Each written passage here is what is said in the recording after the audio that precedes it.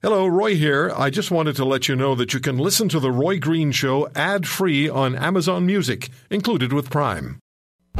Think you can swim with the sharks? Talk with Mr. Great White himself, Roy Green. The Roy Green Show on the Chorus Radio Network.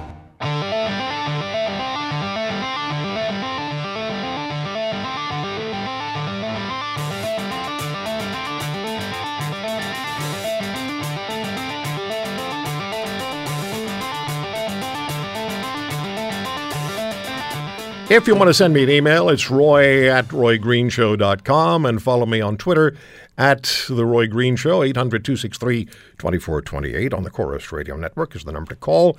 So your reaction to what you heard from the Prime Minister when Bill Kelly asked him those two particular questions. We have another question to answer we're going to play back for you a little later.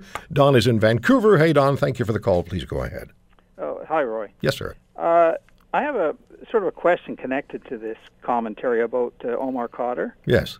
I've heard in the environs of a Canadian Legion this comment being made. Now, I don't personally know this is true, but I've heard it on two different occasions. What I've heard is that in July 2002, when Omar Khadr uncorked that grenade, the Canadian, but prior to that, Canadian Special Forces were in Afghanistan. And that, in theory, they could have been there with the Americans. In other words, native-born, Canadian-born Omar Khadr could have been uncorking a grenade in the direction of Canadian soldiers. Well, definitely, if the Canadians had been there instead of the Americans, it would have been a firefight with Canadians. Similarly, the ISIS terrorists he's allowing back into the country, Trudeau, without any real investigation or going after a prison sentence if they violated Canadian law by joining a terrorist group, which is by the way, in violation of the criminal code. No question that Canadians could have been involved in a firefight with ISIS and with Khadr. And the other commentary connected to that is that apparently the Canadian government, this is supposed to be a secret. They're not supposed to be talking about.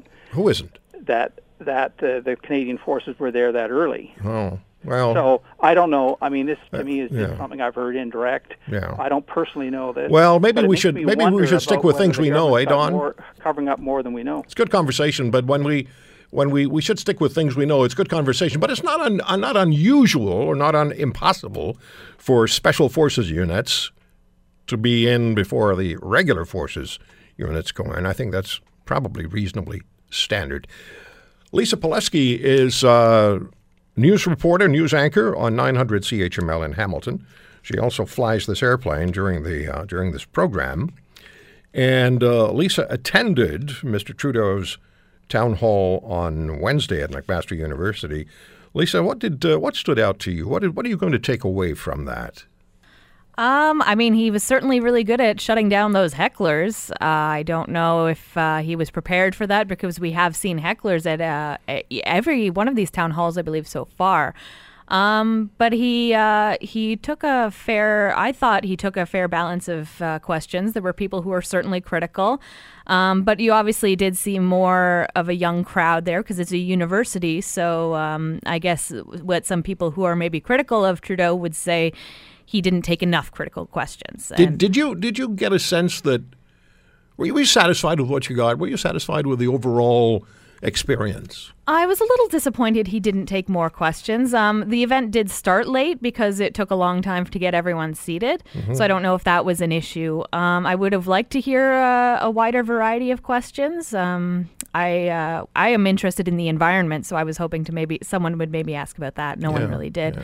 And it was kind of a shame that the hecklers got in there and really took time away from important questions. There was a question about the handling of Indigenous rights, and someone was screaming over that, so I didn't really get to hear what his response involved. Yeah, well, sometimes people want a question answered, and they're going to get it in one way or another. Oh, that's true. I don't know that I think heckling is when you're insulting somebody, but I might be inclined to jump in and ask a question out of turn, but It's more important how you feel, what you came away with, and what your level of satisfaction was. But it just seemed to be a little bit too narrow a range of issues and questions, eh? I would agree with that, yeah. And I wish he had allotted more time for it, because I think there was a lot of people, there were people disappointed that they didn't get to be heard from. Yeah, that's too bad, yeah. Yeah, this is supposed to be, he's supposed to be hearing from as many Canadians as he can on these tours. So I think maybe he should have allowed for a little more time. Yeah, most politicians have an agenda when they do these kinds of things.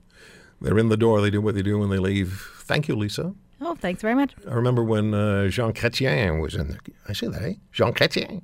When he was in this studio in 1993 before the election, and he looked at the clock, and we were 20 seconds away from the top of the hour.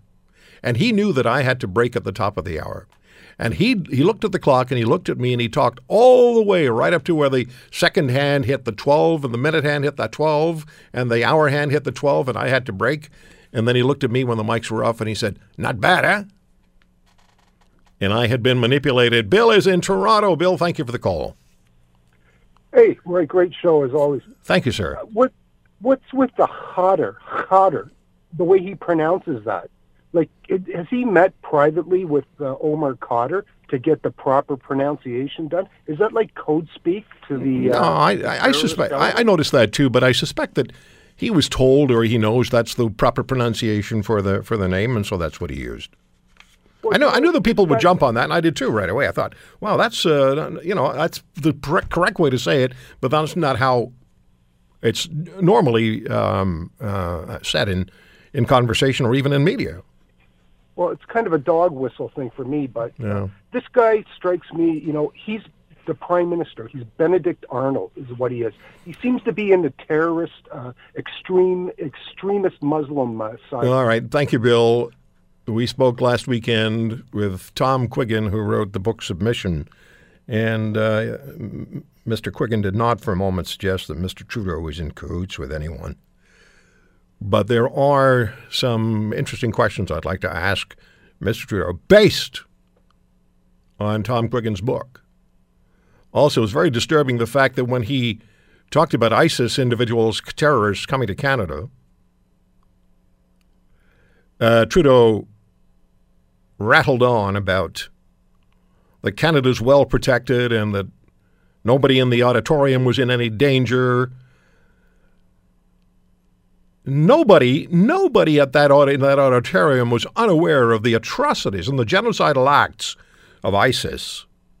And yet Trudeau made this sort of lighthearted defense of his allowing ISIS individuals into the country, and then he got a round of applause, and that really troubled me.